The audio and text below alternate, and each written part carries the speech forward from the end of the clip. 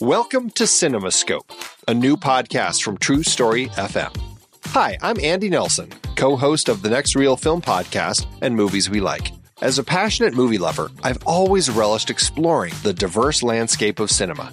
And when you look closer at the taxonomy of genres, subgenres, and film movements, you see an intricate web of interconnections and influences. This complex cinematic family tree spans only 125 years. So how did styles as diverse as the French New Wave, New Queer Cinema, and Ozploitation emerge? What cultural, economic, and technological forces sculpted these styles? And what hidden threads unite them all as part of the same fantastic art form? Those questions sent me on a journey to explore each style and trace their impacts, all to better understand the bridges between different styles. And that led me here to CinemaScope. In each episode, I'll be exploring one particular genre, subgenre, or film movement in depth, inviting expert guests to help us all better understand what defines that style, how it came to be, and what branches it, in turn, influenced on this big cinematic family tree. For example, how did German Expressionism shape American film noir? What's the difference between westerns, spaghetti westerns, and Brazilian nordwesterns? We'll examine the economic and socio-political forces that birthed categories like blaxploitation, and we'll spotlight visionary films and directors key to the evolution of different styles. So join me as we explore the complex forces that shape film's evolution and appreciate the diverse creativity possible in its relatively brief history. Let CinemaScope be your guide to understanding this art form we cherish, how its genres blend, bounce off each other, and advance a rich tapestry of storytelling innovation. Together, we'll gain a deeper appreciation for this wondrous, shape-shifting medium. Our journey begins soon. Be part of this adventure by subscribing to CinemaScope today.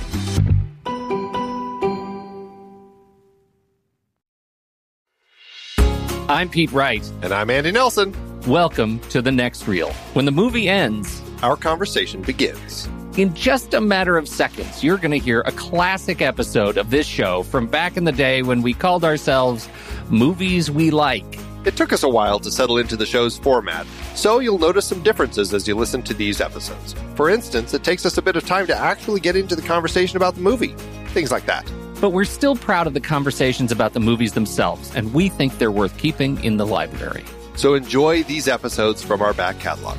And you can become part of our Discord community, learn more about the show, and find out how you can become a supporting member at thenextreel.com. So thank you, everybody, for downloading and listening to The Next Reel. We appreciate your time and attention, and we hope you enjoy the show.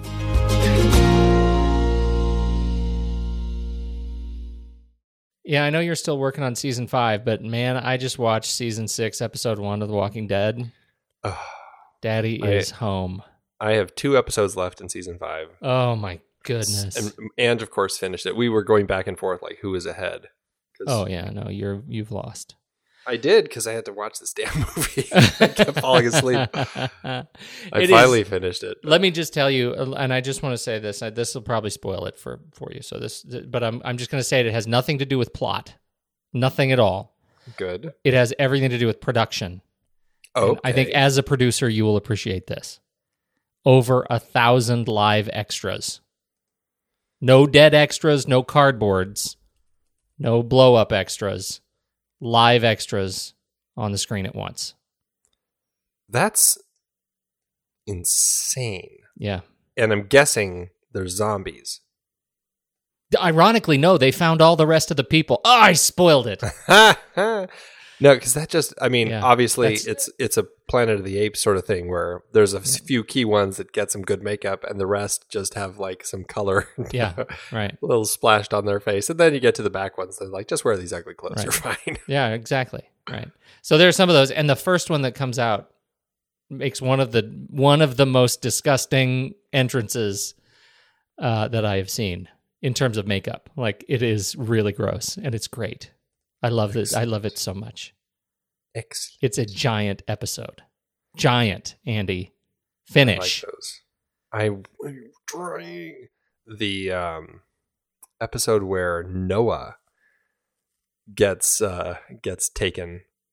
that was like, I don't know if there's been a zombie death or death by zombies as like much of a throwback to the old, all the old like Dawn of the Dead movies as that death. I was like, damn, they are really taking him to task with this thing. That's right. It's like grabbing his jaw and pulling his mouth, and we're just watching it all. It's like, this is like old school zombie gore. It's pretty great.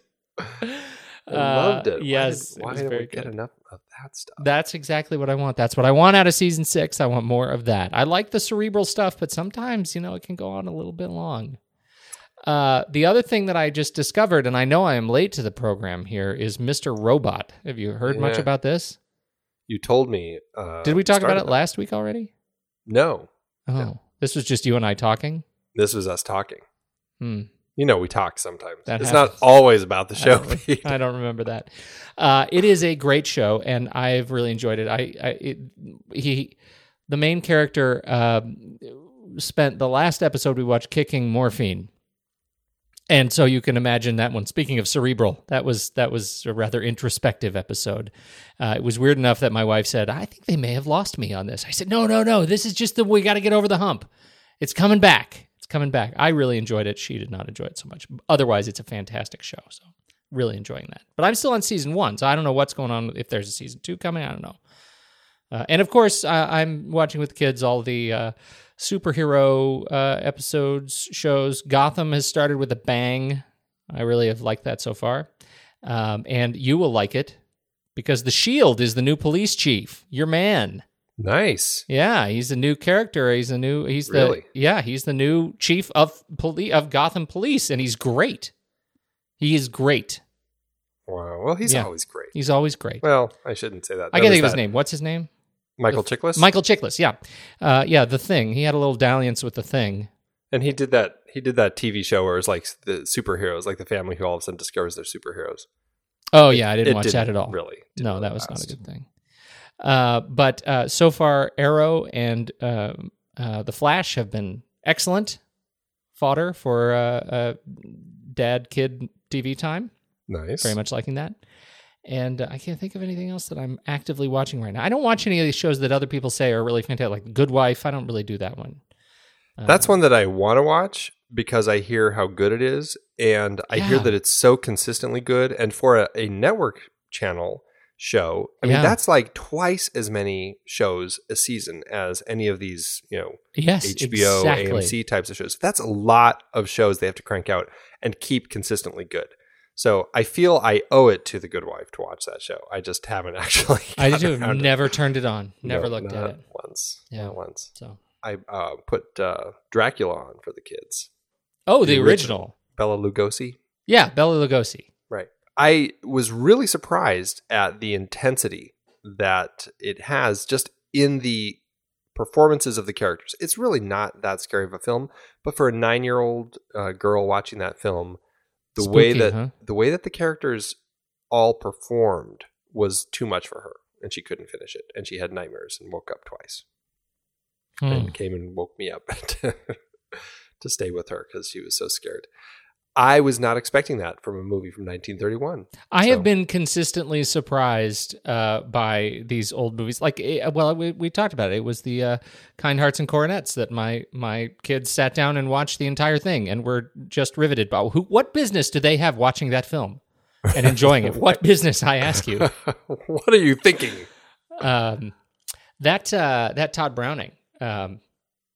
So I had forgotten that he did Freaks. I thought that was scarier than Dracula. I've never seen Freaks, but yeah, that was one of his follow-ups to Dracula. And he did, it looks like, the original Iron Man. Yes, he did. I haven't seen that.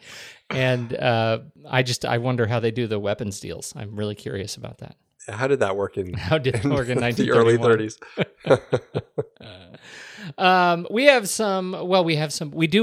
I think this is the part that most people have been waiting for. We have a death to report. No, we don't. I lied. It's not a death. It's actually a Life Achievement Award, the AFI Life Achievement Award. Don't ask. I'm reading the headline, and I was so excited to follow up because we had no deaths to report last week that that I was about to report that John Williams died and received the Life Achievement Award. Wow. It's not true. He's not dead. That part of that story is not true. He has not passed away. So you were pretty excited about this. Oh, yeah. It's great. It's great that because they've never given it to a composer before. That is great. Is this the thing you follow, the AFI Life Achievement Award? Is this the thing you get excited about? I don't. No. I don't. But it's thrilling all the same that the American Film Institute, who typically they award this Lifetime Achievement Award to directors and actors. I don't think anybody outside of directors or actors. I think this is the first time ever any different career in film has been given the award. And it's perfect that it's John Williams, I think. I just, I like seeing him win awards. Not that he doesn't have enough of them, but... he's got a lot of those little men. He sure does. Congratulations, yes, John Williams. Congrats. 44th AFI Life Achievement Award. We do have some, we've got our cup runneth over with blot spots this week. Yeah, there are a few of them, aren't there? There are. I'll tell you what, I'm going to wrap up our Bong Joon-ho blot spot. You're going to take on our first Naughty Children blot spot, okay? Sounds good. All right. This is from our dear friend of the show, Ben Lott. I did enjoy Snowpiercer a lot, Ben says, although not as much as you guys. The story worked well for me, and I was surprised by some of the twists and turns. Unfortunately, I found the flow of the movie to be a bit choppy, as the violence seemed to subside for no logical reason from time to time, and then it was just free roaming up the train. Also, the visual effects were quite poor and cartoony in spots. However, the plot overwhelmed the negatives and made this a pleasant experience for me. Your rank 15 out of 204. My rank 65 out of 204. Strangely, he continues, the only reason it didn't make it higher up my next real flick chart is because I couldn't raise it over Mother, which was slightly more impactful for me. You know what? That does my heart good. I think that Mother really is a solid film, and I wonder if we ranked it high enough. I agree with you on that. That is one that it continues to age well as I think about it. And Snowpiercer was good. I don't think about it anymore.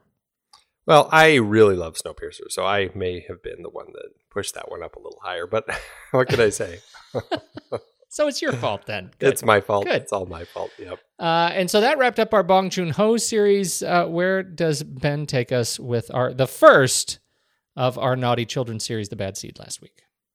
Well, as he warned us when we listed the films we were going to be talking about this half of the year, he was least looking forward to the Naughty Children series because Ben is not a fan of horror.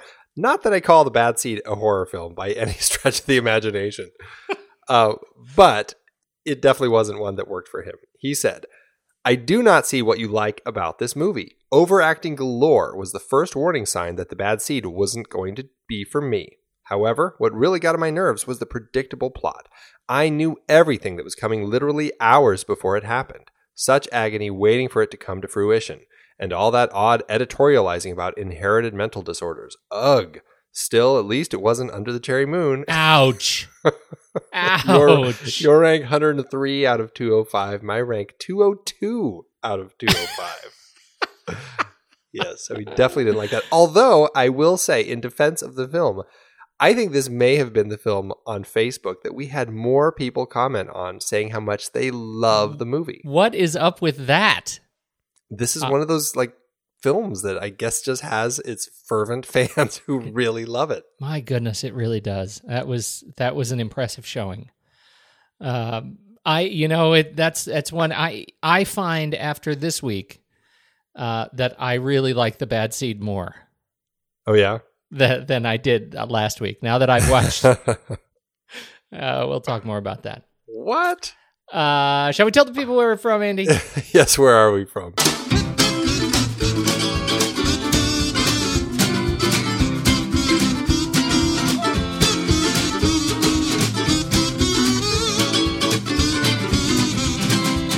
This is The Next Reel on RashPixel.fm, everybody. I'm Pete Wright, and that there is Andy Nelson. Hello! And we spoil movies. Tonight on the show, Beware the Stare, the second in our Horrible Children Halloween Spectacular series with Wolf Rila's 1960 film, Village of the Damned. Before we get into that, you should learn more about us at thenextreel.com, subscribe to the show on iTunes, or follow us on Twitter and Facebook at The Next Reel. And if you've ever passed out and woke up pregnant, you should definitely head over to Instagram.com/TheNextReel and play The Next Reel's Instagram hashtag PonyPrize, hashtag Guess the Movie Challenge.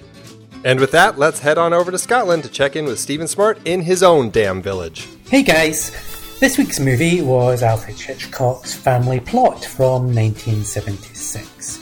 This was Hitchcock's final film, and it's a fun suspense thriller with a great cast, including my personal favourite, Bruce Dern. It also stars Karen Black, Barbara Harris, and William Devane. This week was a first-time win for @Gavin M. Roberts, who nailed it on Image 1. So, congrats, Gavin, you are entered into the Pony Prize hat. As always, a new challenge starts Friday, so thanks guys, and see you later. Andy, it's time. Let's do trailers.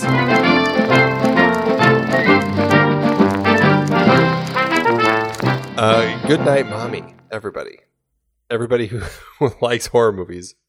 Not Pete, but everybody else. And if we could see it, IMAX 3D.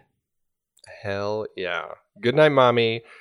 Two twin boys move to a new home with their mother after she has some plastic surgery on her face.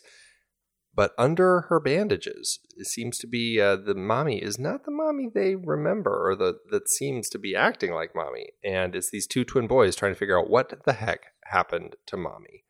And it looks just freaking terrifying.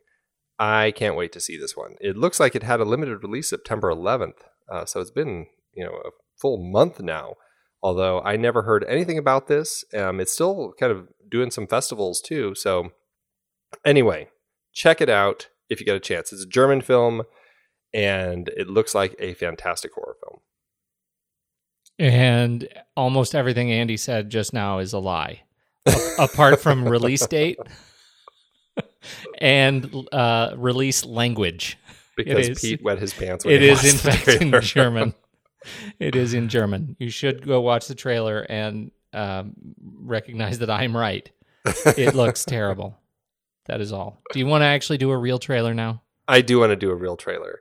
And yes, I love me some Jane Austen. I love me some Pride and Prejudice. And why not throw some zombies into the mix? Honestly, I'm not quite sure about this whole blending that's been going on. I think it's very comical. I don't know if they're able to actually fully carry it off and actually make something solid out of it. I didn't see Abraham Lincoln Vampire Hunter, although I still kind of want to out of curiosity. This is one that I have on my curiosity list. I don't think I'll seek this out in theaters unless it's just one late night and I just feel like enjoying myself. But it does look like it would be fun regardless. I mean, the fact that you have essentially, you've got the Pride and Prejudice characters and Mr. Darcy and all, and there's zombies in it, and they're all fighting this army of undead. It just is such a strange blending, and I'm very curious about it. And I kind of want to see. Burr Steers is directing it. He's this certainly doesn't seem like his cup of tea. I mean, he's the director behind Igby Goes Down, 17 Again, Charlie St. Cloud. Definitely seems like more of kind of that teen angst, kind of that sort of film. And then there's this one. So I'm not quite sure what to make of it, but I don't know. Yeah, it still piques my curiosity. I didn't. Did you read the book?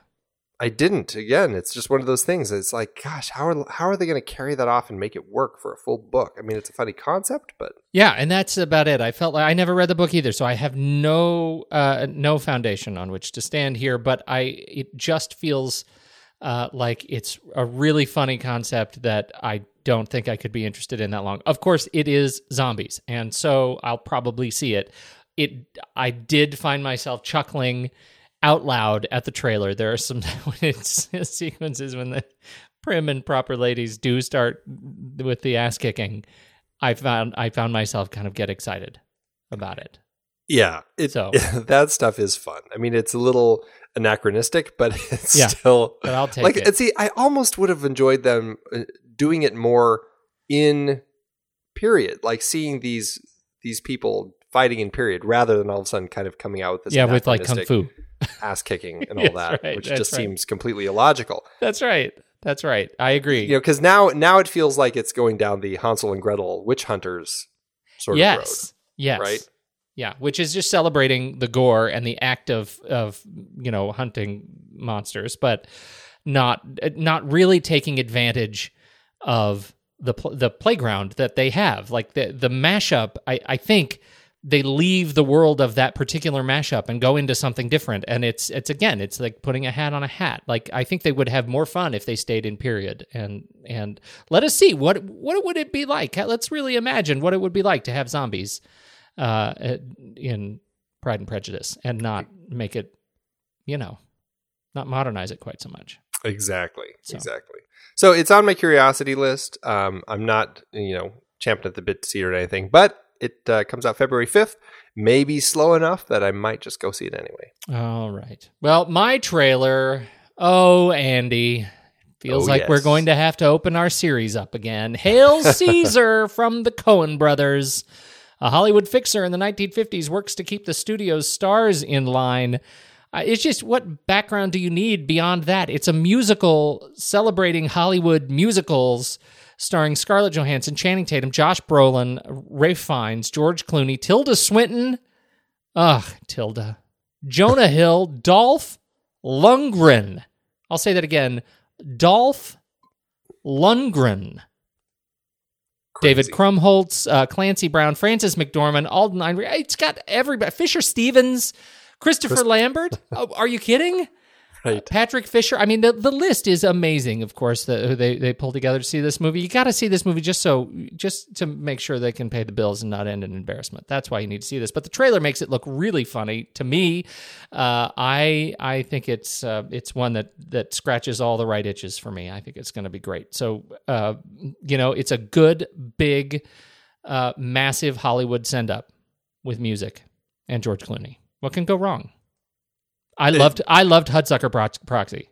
You're right. I think it looks fantastic. I really hope it's in the "Oh Brother, Where Art Thou" vein of things and not in the Hudsucker Proxy vein of things. It looks great. It's got a great cast. It's got just a funny story. Everybody looks like they're just solid. Josh Brolin really looks like he's going to be carrying this thing. And he plays Eddie Mannix, which I think is very interesting because there is a real Eddie Mannix who is an American film studio executive and producer. And he is, I was actually going to talk about him on the show related to our film tonight, oddly enough. So I'm really curious, like, what is their blend that they're going to do of reality and kind of this fantastical Hollywood world they're creating. And it opens the same day as yours, Andy, February 5th, 2016. So that's actually not great. Yeah, let's hope it doesn't suck because it's the doldrums. We could see either one of those films. That's right. Oh, that's a barometer check. Andy, you have to be taught to leave us alone. Science fiction has never imagined so strange or terrifying a story as that of the village of Midwich, England, cut off from life as we know it by some mysterious force. And later, at one and the same time, a child was born to every woman in the village. Children that grew to look like this.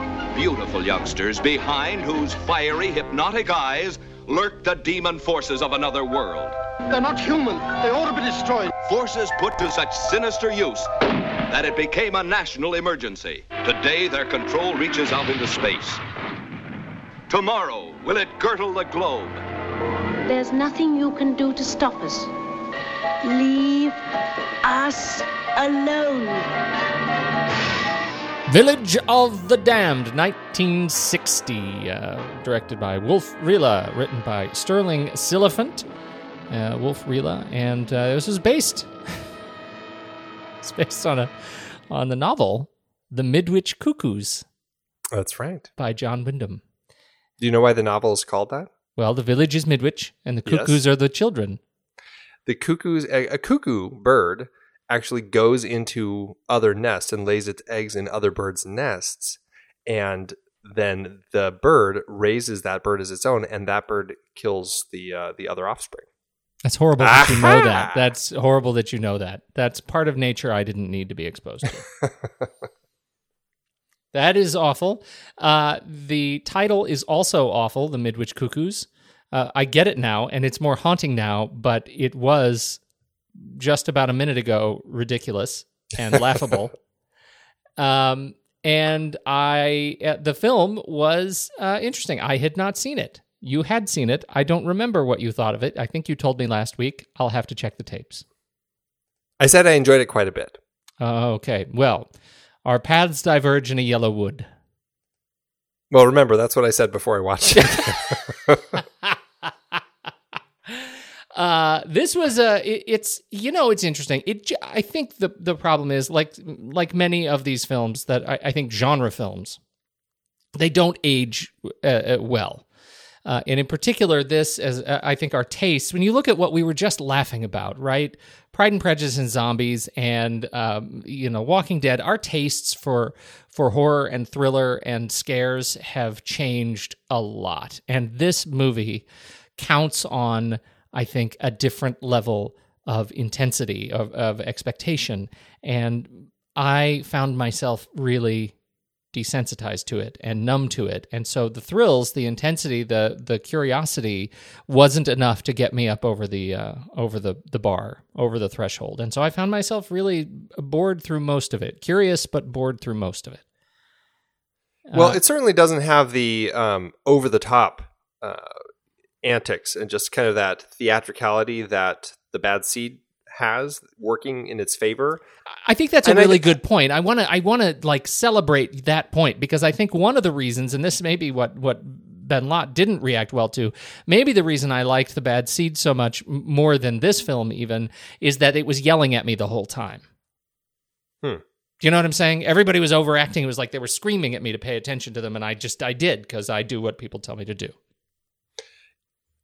It's an interesting thing, because I do think I actually enjoy this film. And if I were to pick between this and The Bad Seed, I would put this on first.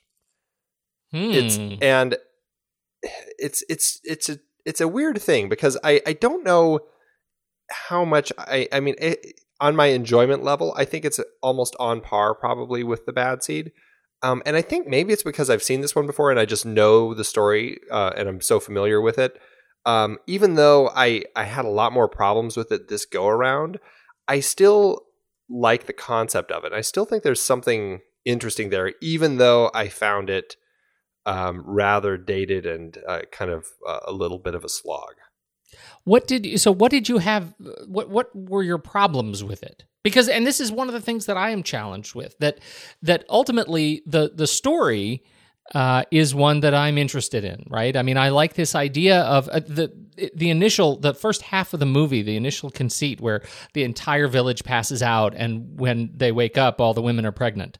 I find that really curious. That is a great anchor for me. I think that's fantastic. And it lasts just long enough that I lose interest. And then the babies come, and it's just, I think that they play with time in such a way that it ends up feeling clumsy, rushed, then slow, then rushed. I never get a sense of real intense fear from the children. And I also never get a real sense, a real sort of palpable sense of the control that the children have over others. I get it occasionally. You'll have the guy who blows his head off with the shotgun that we don't see anything there, but even that, it sort of feels like he kind of wanted to do it. For me, I think it's one of those movies where I can watch it and just kind of enjoy it for what it is. And if I thought, what is it that you always say? If I thought too much about it, then I'd have issues with it or whatever. Yeah, right. You despise me, don't you? Well, if I thought about you, I probably would. Right. It's that sort of thing where I can see like a lot of holes, but when I watch it, I can just kind of go along with it and not worry too much about the pacing of it. A lot of it I think boils down to time, and maybe that's what I usually kind of just dismiss as, oh, it's from 1960. the pacing of it's a lot slower. It just, there's definitely no scares in it. It is completely not scary at all. Although this is one that I am really curious to watch again with my kids and just see how they react to it. Although after watching Dracula, I'm like, maybe not. Sounds like a great idea. Maybe not just yet.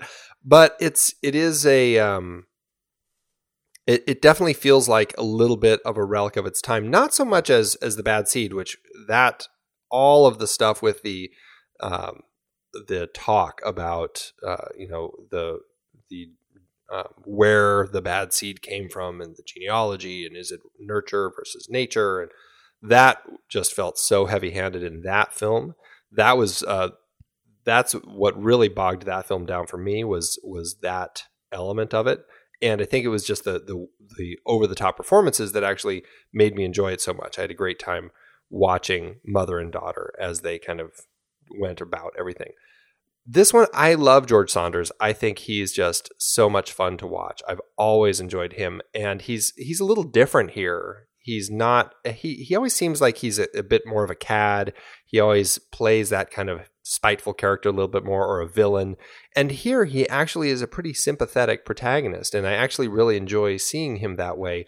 Even though he's clearly the December in his relationship with Barbara Shelley's Anthea.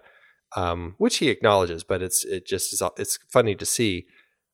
I think what this is a real problem though. You bring up this central relationship, this character relationship, and Barbara Shelley is, who is fantastic, is relegated to a bit player. Yeah, really. Through most of the film, and that is a real frustration because I think she has so much more to give, and is such an interesting actress to watch that and I'm with you. I like George Sanders too, but his Gordon Zellaby is just plodding around the set, and he's just sort of the mopey professor, and I had such a difficult time connecting with this guy.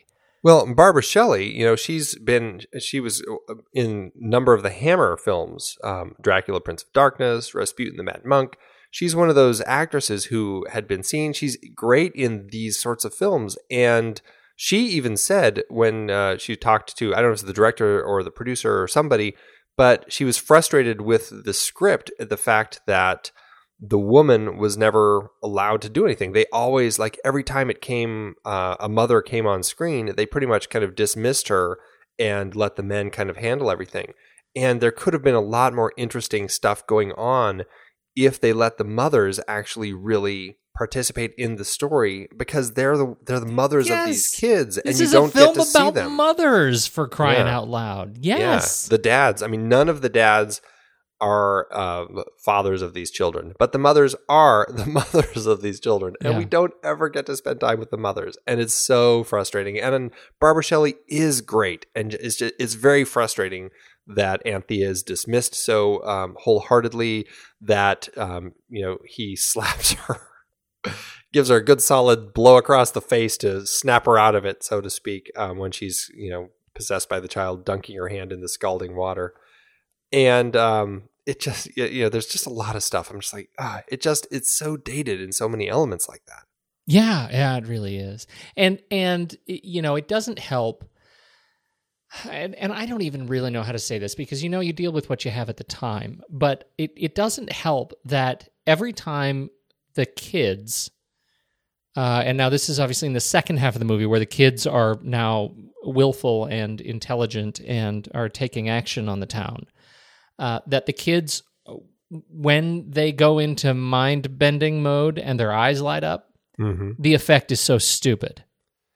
I actually like that quite a bit. I think it's good and just cheesy, creepy. Low budget. It's low budget movie creepy. And my point is, I think they could have gotten away with it without doing any effect at all. What they end up doing is they freeze the screen in most of the sort of examples of this. They freeze the shot, and you're looking at a freeze frame, and they overlay an animated like white ring on the kid's eyes. It's actually an inverted print of their pupils, right? Right. And so, but it's on a freeze frame, and so the action freezes, and we look at this kid who's like frozen there, and just looks weird. In its more aggressive stance, they actually split the screen where you'll see, like, as in one sequence, it's I think it's Barbara holding David. No, it's not Barbara. It's one of the other mothers holding the little boy who they're doing the box test with when his brother comes up. Yes. And so the boy looks up and they freeze the screen. And so you can still see the mother on one side of the frozen frame. And the boy is frozen in her arms on the other half of the frame. And so she's kind of moves and you can see it. She falls out of the frame. Her hair no longer lines up with the hair that's on the frozen part of the screen. It looks so incredibly stupid. My point is, I think they could have gotten away with this without doing any of that. It could have been even cheaper and more intense had they just, worked with sound and worked with the kids to have them, to have them actually deliver the look and play with it without any effect at all. I think that's actually a really interesting point as to a way that they could have done it with just kind of effects. I mean, it worked well in The Haunting. You just have the sound in Robert Wise's film, not the remake. And that really creates a very terrifying experience because you don't know what's out there. All you can do is hear things and you can see these, the doors breathing and it makes it very, very creepy. The eyes, the thing I guess I like about the eyes is it does give it kind of that sci-fi element. And it does, I mean, if it is, these, I don't know if it's invisible aliens or what it is that actually impregnated all these women. I kind of like that sci-fi element of it. And I guess that's why it kind of works for me, even though I think your point is actually valid and would have made a better film. I love it when you say those things about me. That is such a backhanded compliment. It was actually valid what you just said. This time it was actually valid. Okay, so George Sanders, Barbara Shelley, I like them very much. Martin Stevens is the hooligan leader. Would you say? Yes. He's the youth. The youth, the little Aryan Nazi Jungian, child, the Jungian alien leader, and he is, he was, he's great. He was no Carol Ann. I say just wait until we see The Innocents and talk about it next week. Oh, because he's in that. Well, yeah, okay. I haven't seen that either. It's yeah. Well, am I going to like it? Am I going to like it more than this? I hope so. I'll just say that. You don't sound very confident, Andy. It's of the four, it's my favorite. Okay, good, excellent. Martin Stevens, we don't have to talk very much about him.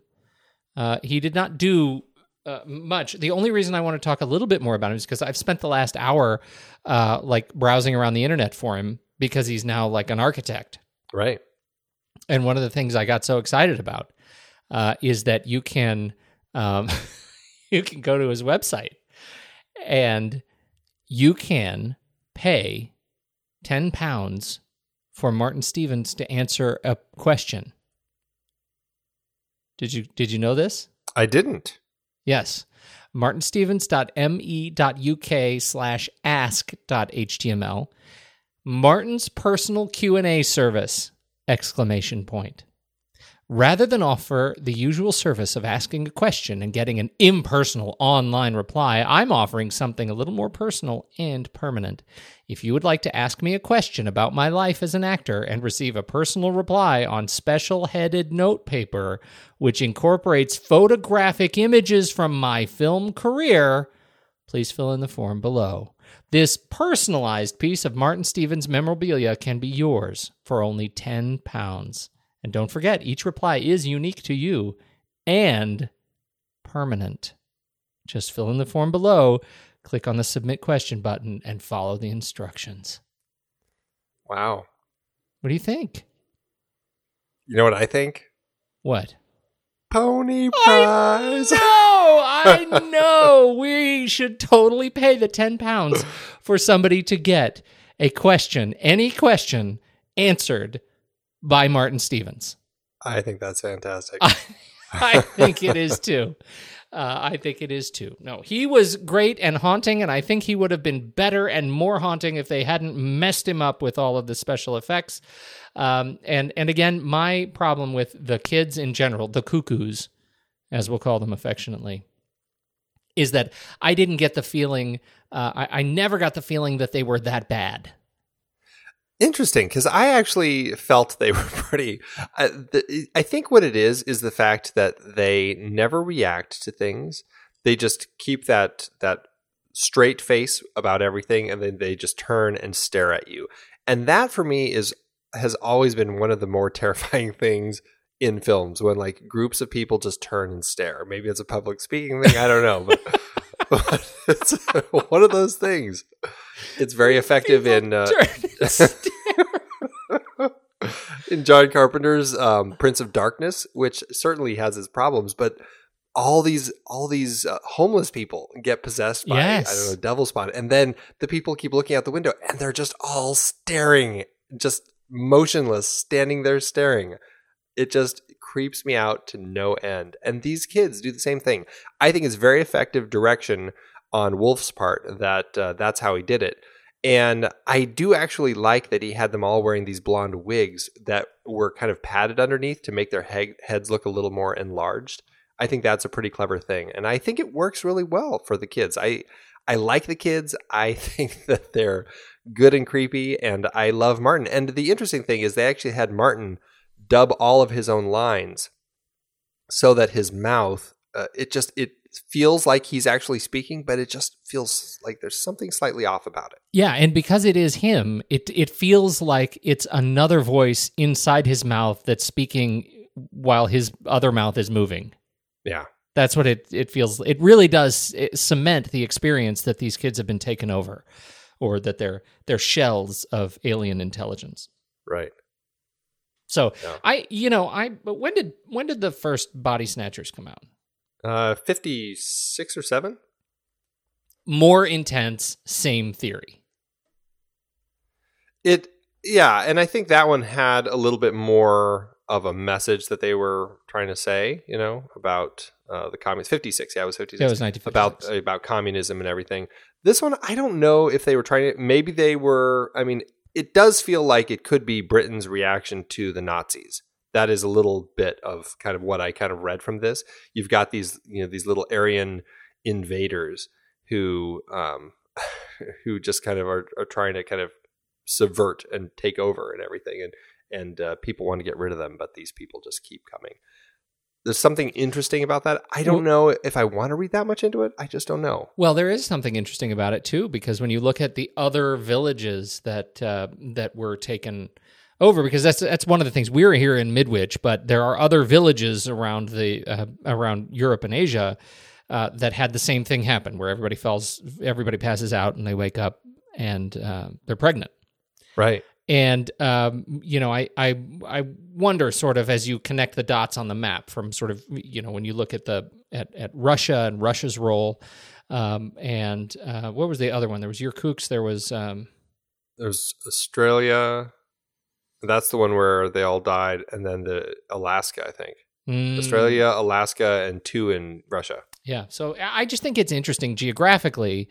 When you kind of start pulling on that particular thread, I think it's an interesting one. And I think that actually, when you look at it as a cultural reflection of the time, it makes it sort of more interesting. The kids make it such an obvious Nazi trope that it's kind of hard to ignore. And when I think as you frame it too, as a response to an artistic response to the Nazis, I think it's an interesting. It's an interesting one. This is why I keep coming back to the fact that some movies just don't age well, and this one doesn't for me. Yeah. So, well, I can totally buy that. I just think I have an easier time with it just because maybe it's because I've seen it before and I kind of knew the story. I knew what I was getting into going into it. It was a pretty breezy thing to watch, even though I did find it is very kind of slow paced. It doesn't move along. I do like that Wolf Rilla kind of took a bit of a documentary approach with it. there's something that I read, or gosh, I can't remember where I heard about it, but there was somebody, I think it was H.G. Wells, who said, take a story and just put one sci-fi element in it. You don't need to have like all this crazy stuff. I mean, obviously stuff like Star Wars is great, but if you just take the regular world and add one sci-fi element, it really kind of helps us connect to it that much more, and it makes that one sci-fi element seem that much stranger. And I think Wolf really latched onto that in this story. And by kind of keeping it this documentary style, the way that he made the film, I do feel that it led to a little more strangeness. Like the whole opening with everybody falling asleep in the village, the way that it was all directed, and you've got that great scene where Zellaby's brother-in-law, Michael Gwynn's character, Alan, is going to town, and he runs into the cop, Peter Vaughn, which is great to see Peter Vaughn in a young role, as he tries to, they find this bus that Peter Vaughn's character is looking for. Peter Vaughn bikes up to it and passes out and falls asleep, which kind of, that's what triggers Alan to alert the military as to this whole thing that's going on. And all of that was done in just this kind of this nice documentary sort of style that, you know, is kind of simple. The cameras were just kind of simply following people, and it just felt very natural. It felt like we were there live as they were kind of figuring all this stuff out. I felt that it worked really well, and I felt that first part of the story is really effective. Yeah, I can't agree with you more. I really feel like the first part of the film is effective. I deeply enjoyed it, and it felt, it built a mystery that I was really interested in. My challenge is that I wanted the movie to go in a different direction. I don't know what that direction was, but the movie I got was not a good ending to the movie that I saw when it started. And that was the challenge that I had. But I loved the bit, when the trauma over asking a lone military pilot to fly lower and lower when you know what's going to happen. It's a plane, and when people get into this sort of, this is I imagine Stephen King probably saw this for the Dome, right? It just feels like the Dome, right? And right. When he falls, when he goes down below this certain thing, that the dude's going to fall asleep, but he's in a plane, and nobody really, he knew it. The people who were around him knew it, but nobody really stopped him and said, this is probably not a good idea to you're sending this guy to his death. And in fact, he sends him to his death. I thought that was great. I thought that was a great sequence. I really enjoyed kind of what they were doing there. I liked that they were using the birds on a stick and pushing them over the line and then pulling them back real fast. I thought that was really cool. And it set up the universe that I really wanted to explore. And sadly, it just didn't last. Yeah, it was that is one of the frustrations about it. That once the kids and their powers are kind of there, it is kind of a dance as far as how well is the sci-fi actually going to work. Again, if I think about it too much, I have a lot of problems with it. I can watch the film and it's not a huge issue for me, but analyzing it and looking at it, there's just a lot of issues with it. And I don't know. I will say I think there was more to the deaths that I felt. Like I really liked the way the deaths were handled, as far as the way that the kids kind of stared, and you had, I think there was probably 3 deaths that we saw. There was the shotgun, there was the fire, there was the wall. I think those were the 3, right? Yeah, I believe so. I liked the powerlessness that everybody had in those situations and how awful that was. And it was very frustrating because when they started figuring out that it was the kids doing this with their minds, there just seemed like there was so little they could do. And I think Alan is the only one who actually tries to confront them. And of course, they kind of not wipe his brain, but they kind of turn his brain to mush for a short period of time. And he's pretty much just catatonic for a short spell. I thought that stuff was really interesting, and the fact that this is how they handled all this stuff was pretty creepy. And I don't know. I guess maybe they could have done that stronger. If I don't know, is it just the eyes? Was there something else for you that would have made all of that stronger? I don't know. Maybe I think I'm sort of ruminating on your comment about just add one sci-fi element, and I keep coming back to sound. I feel like that, that's a I don't want to say unexplored, because they did some interesting things with sound in the film, but I feel like it was just overdone, and that's why it didn't latch with me. And maybe it's the response to, like, this is actually not a script thing, it's not an effects thing, it's an acting thing. Like, it's just that I didn't buy that the kids really knew what they were doing when they were controlling these people, what they were making them do, or that the people who were being controlled, that their control wasn't coming from the kids. Like, there was no really strong connection there for me. I just didn't have it. So I don't know if that would have made it stronger for me or not. Yeah, it's hard to say. One of the interesting things I would like your comment on is that as I am reading here, and I am not a student of this particular now cliche of the genre, but I am, as I understand it, this is one of the first "it may not be over" endings. That at the end, our friend George Sanders goes into the school with a bomb, and he blows up the kids by thinking of a brick wall. And the kids all blow up, but then their eyes are superimposed on the screen, and they all float off into space. And the indication or the implication is that maybe these the whatever was controlling their shells lives on. Yeah, it's an interesting ending when you see the eyes, kind of those glowing eyes floating out of the fire. It's like, so are they like the alien spirits going out to possess other people? What's going on there? I couldn't quite figure out exactly why they chose to direct it that way and have it end that way. It was a very interesting ending, and I don't know actually if this is the first film that kind of had that sort of ending. Did you find that somewhere? Well, I have it as one of the first over at screenonline.org.uk in an editorial there from that looks like courtesy of Turner Entertainment. So from the studio, they say this is one of the first "it may not be over" endings, which has now become a genre cliche. So I just think it's interesting. I have never thought about it that way, but I feel better that I have seen one of the first "it may not be over" endings on film. That's in absolutely. I didn't even know that should have been on my bucket list, but now it is. Now you can check that off. See, yeah. We're accomplishing all sorts of things on this show. Anybody else? It's interesting you bring up the Nazi thing with Wolf Riehle. I did not know. I mean, I should have known by his name alone when I first started watching this movie. But he actually was son of Walter Riehle, the German actor, and actually escaped to London.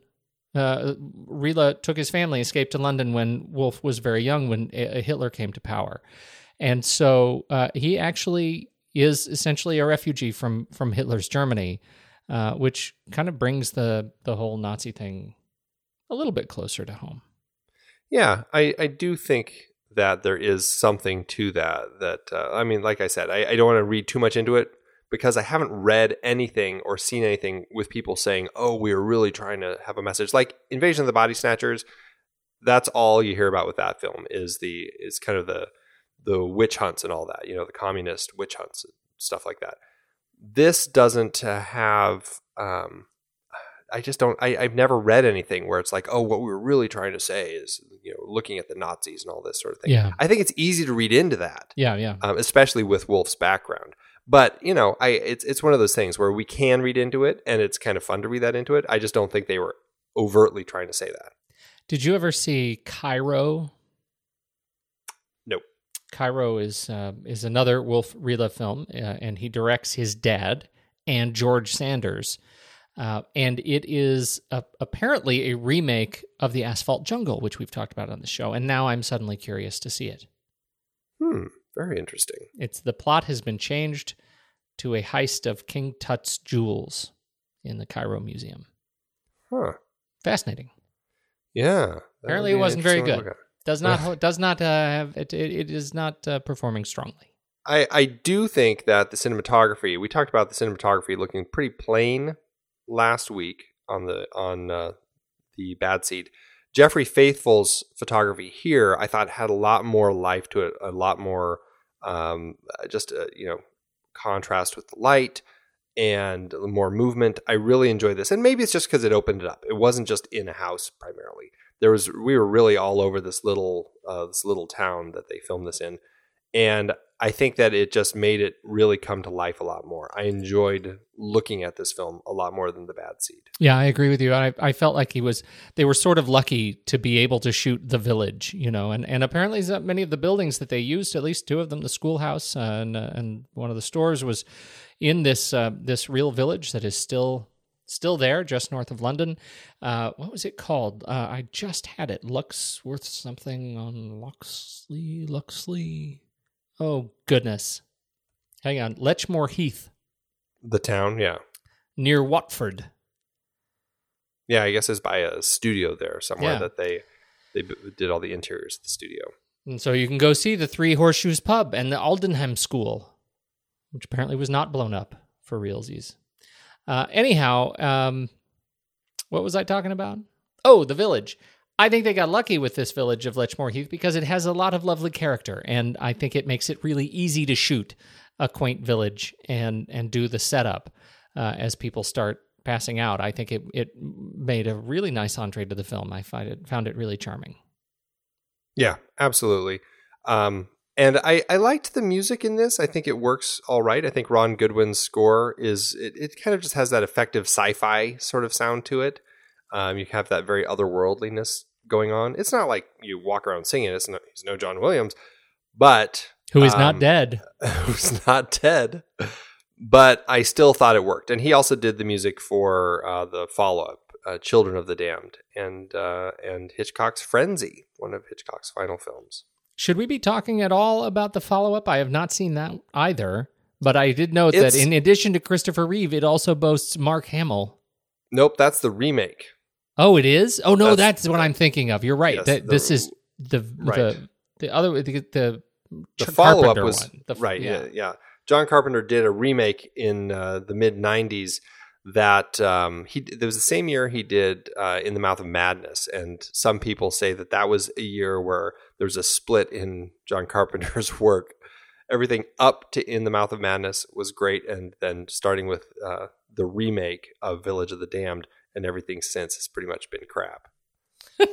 So I actually am doing along with my Robert Redford rewatch, I'm doing a John Carpenter rewatch, going through all of his chronology. So I will find out. I'll be able to report that one of these days. Excellent. Well, yes. I deeply look forward to that. Oh, yeah. But Children of the Damned, the actual sequel to this in 1964, it's a weird sequel. I actually started watching it again. It came, I think I said last week, it came on the DVD. It was a double feature DVD. And it's, I just don't like it as much as this one. It's a weird one because what happens in the sequel is the children are actually the protagonists of the film, and they end up basically trying to stop mankind from, all of it, like stopping all the military and the war and all that sort of thing. And it was more of a weird statement. It's like a Witch Mountain. Yeah, something like that. Yeah. It was a very strange one, and I didn't really like it, and I don't remember a lot about it. But watching the beginning of it and stuff, I'm like, oh yeah, this is the one with the 6 kids from around the world, and they all come together, and then they try to stop mankind from killing each other or something. And yeah, I've always heard that it's the lesser of the two, and that was my sense of watching them. It has been a while since I've seen them, but after watching the beginning, I'm like, I don't know if I need to watch the rest of this one again. Okay, well then that feels better. Yeah, I won't rush out to it. Don't do it. Okay. Should we talk numbers? Yeah, and this is why I was going to bring up Eddie Mannix. Actually, Eddie Mannix. This was just a weird little thing, but there is this book, I guess, called the Eddie Mannix Ledger that you can look at. I think in the Margaret Herrick Library in the Center for Motion Picture Study out in LA. It is actually a book that he kept track of. It was a ledger. And this, I guess, is one of his most lasting contributions to Hollywood. It's this ledger where he maintained that that lists the costs and revenues of every MGM film produced between 1924 and 1948, which has been a huge reference for any film historian as they try to figure out how films did. And but yeah, he's remembered for his protective work of the Hollywood stars and work as a fixer, in which he was able to hide aspects of their often colorful private lives to keep their clean screen image. So he's one of those guys, and clearly I think the Coens are pretty much pulling directly from the real life guy. But it was very interesting because the numbers for this movie, it was an MGM film, which actually we should mention. MGM actually was going to make this, and then they canned it because of the fact that they were afraid that the Catholic groups were going to get all upset at them about releasing this movie that basically because it plays so nicely with the virgin birth. Yeah, evil depiction of these virgin births. And so they canceled it for years. I think the book came out in 57, I think. And I think it was finally 1960 or 59 when they picked it up again to make with George Sanders. And even then, they were like, "Oh, it's just a dud. We shouldn't do anything with this."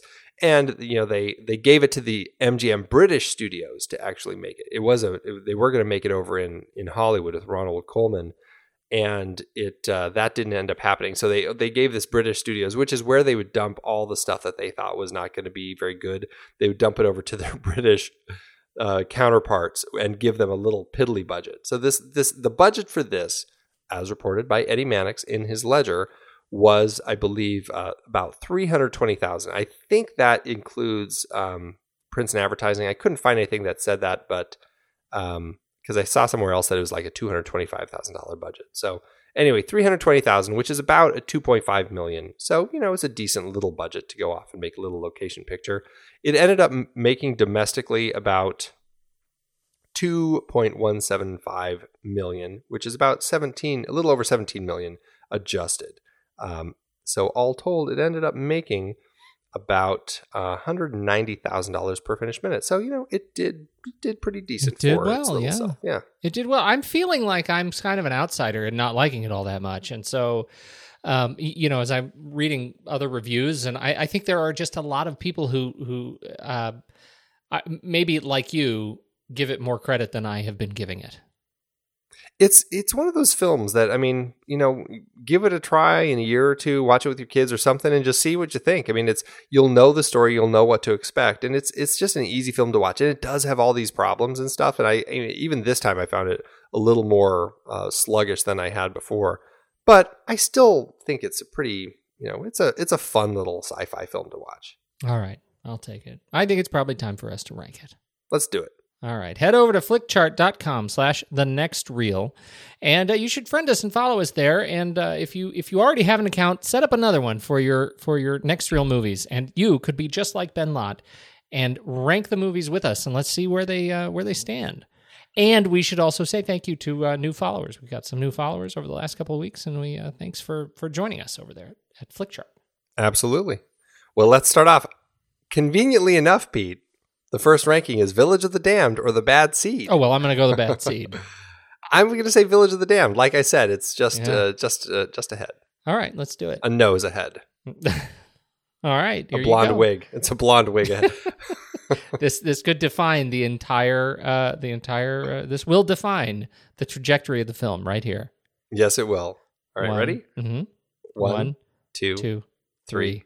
Rock. One, two, three. Rock. Scissors. You are crushed. You are crushed. Man. All right. Mm-hmm. As it should be. And so it is written. And so it shall be. Village of the Damned or The Host? I will say Village of the Damned. You're already going to throw out I still have issues with The Host. I mean, it's my least favorite of his films. Because you lost in glory, in battle, glorious battle, I'm going to give you this one. Oh, I thank you. Yeah. Village of the Damned or Only Angels Have Wings? Only Angels Have Wings. Yeah, it's kind of a mood thing for me. I would like a movie with mood or a movie completely void of it. You're right. It's a mood thing for me too. No, I'll say Only Angels Have Wings. Even though Village of the Damned, I do enjoy kind of some of it in there. Village of the Damned or The Poseidon Adventure. I will say The Poseidon. The Poseidon Adventure. Yes. Village of the Damned or The Illusionist. The Illusionist. I would say Village of the Damned here. What? Yeah, I don't know. I think the Paul Giamatti bit in The Illusionist as the cop, I always dwell on that. Chewing on marbles? No, just the fact that he's just like, oh, those kids got away with it. I don't know. Just the whole end of it just Scooby-Doo. Yeah, it just all fell apart for me at the end. Wow. I can't. I think this is going to be a double rock, paper, scissors all right. event. Here we go. Here we go. 1, 2, 3. Rock. Paper. That was fair. Yes, it was fair. Village of the Damned or The Day of the Locust? Oh, definitely Village of the Damned. Day of the Locust is a fascinating film. I did not say it wasn't. I almost would pick it over Village of the Damned only because I find it so fascinating to watch, but I am going to pick Village of the Damned. Thank God. Village of the Damned, Pete, or The Adventures of Buckaroo Banzai? Adventures of Buckaroo Banzai. I would say Village of the Damned, but because it's your guilty pleasure, I'll give you Buckaroo. That's a lot of heart. A lot of heart, brother. All right, there we are. 145 out of 206. 145. Seems a little high to me, but I'm okay. Yeah, it seems a little low to me. Should have won that first round. Then it must be perfect.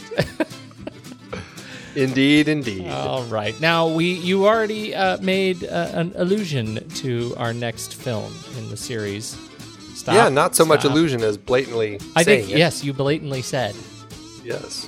We are going to be talking about the fantastic film The Innocents, which I'm very much looking forward to watching again. The jury's out on that. So it is out. We shall see how fantastic.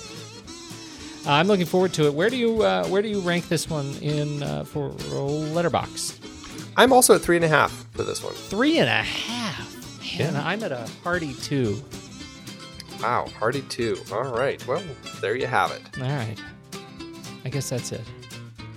Until next week, Andrew, I have got to go to bed. All right. I've got to think about this brick wall. Brick wall. I have to keep thinking about the brick wall. Brick wall. Brick wall. I must think of a brick wall. Brick wall. A brick wall. I must think of a brick wall.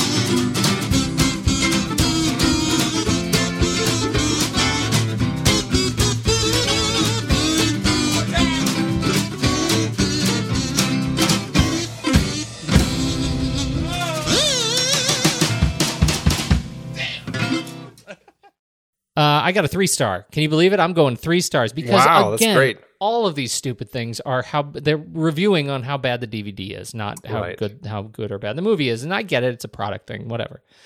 This one is called "Scared the Crap Out of Me" by Jersey Jack from back in 2004. First, let's do the math. It's May 26, 2004, and the DVD for this flick isn't coming out for another 2-3 months or so. I haven't seen this movie in its entirety since I saw it in the theater in 1960 or 61 when I was 8 or 9 years old. I can't recall how much of the plot, but it seems to me that it's a bit clumsy, if not contrived. But the kids with the glowing eyes really freaked me out. Hokey by today's standards, but very effective then. And there's that one scene where someone, a man I think, is threatening the kids, and this little boy says to him, leave us alone, leave us alone. And then the glowing eyes thingy starts. It's very eerie. I'm going to get the DVD just to see if my memory of this movie is justified. Bring it on. Yeah, I didn't see it in 1960 or 61. But other than that, I think he's probably right. Yeah, there's always an issue of time passing when you watch these things. What's yours? It ain't no Hostel. Mine's a 2-star review. And it says a kid's review. So I'm really curious if it's somebody whose name is A Kid, or if it's just a kid and somebody wrote it out for their kid. It says not anything like the remake. This person, I think, is really a fan of the John Carpenter version. And this is written with no punctuation or capitalization. So I'll do my best. Okay. This 1960 version of Village of the Damned is not worth seeing. It's so low budget and not even scary like the remake. All the victims in this movie you never can see because there is nothing to show. Don't get this movie. Oh, yeah. I think that was a kid's review.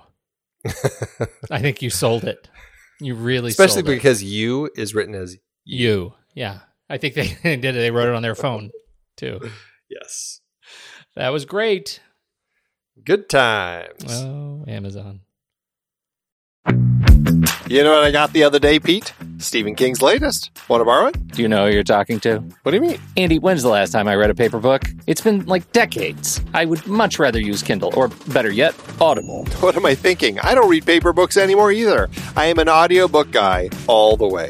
For those of you looking to listen to the books behind the films we talk about here on The Next Reel, get a free audiobook download and 30-day free trial at thenextreel.com/audible.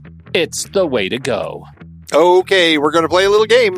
I'm going to name a series from season 5, and you try to guess how many movies from it were adaptations. I'm getting better at this. 1939. Gone with the Wind. Wizard of Oz. Goodbye, Mr. Chip. Out of the Baskervilles. Nice. Meryl Streep. Kramer vs. Kramer. Sophie's Choice. French Lieutenant's Women.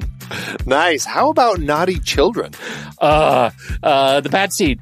Village of the Damned. The Innocents. Nice. Your favorite, David Mamet. Clinton Ross. Oh, I figured you'd nail that one. We've covered lots of great movies that started as books. Books like Metropolis, Manhunt, Ministry of Fear, The Great Escape. So many great movies from so many great sources, and they're all on Audible. Producing this podcast is a lot of fun, but takes a lot of time.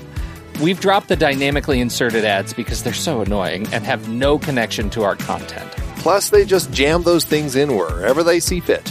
We listened to you when you said you didn't like them, so now we're directly appealing to you, our dear listener. Please consider an Audible subscription to help support The Next Reel and our family of podcasts. I have been using Audible along with my family for decades now. I love it, and I have read hundreds of books through it. I couldn't be more pleased with their service, and I know you'll love it too. Head to thenextreel.com/audible and get your free trial. It really helps us out, and you have a world of over 200,000 audiobooks open to you. So much great material available. Dive in with a free 30-day trial at thenextreel.com/audible. Start listening to amazing audiobooks of your favorite movie source material with your first free audiobook today. That's thenextreel.com/audible.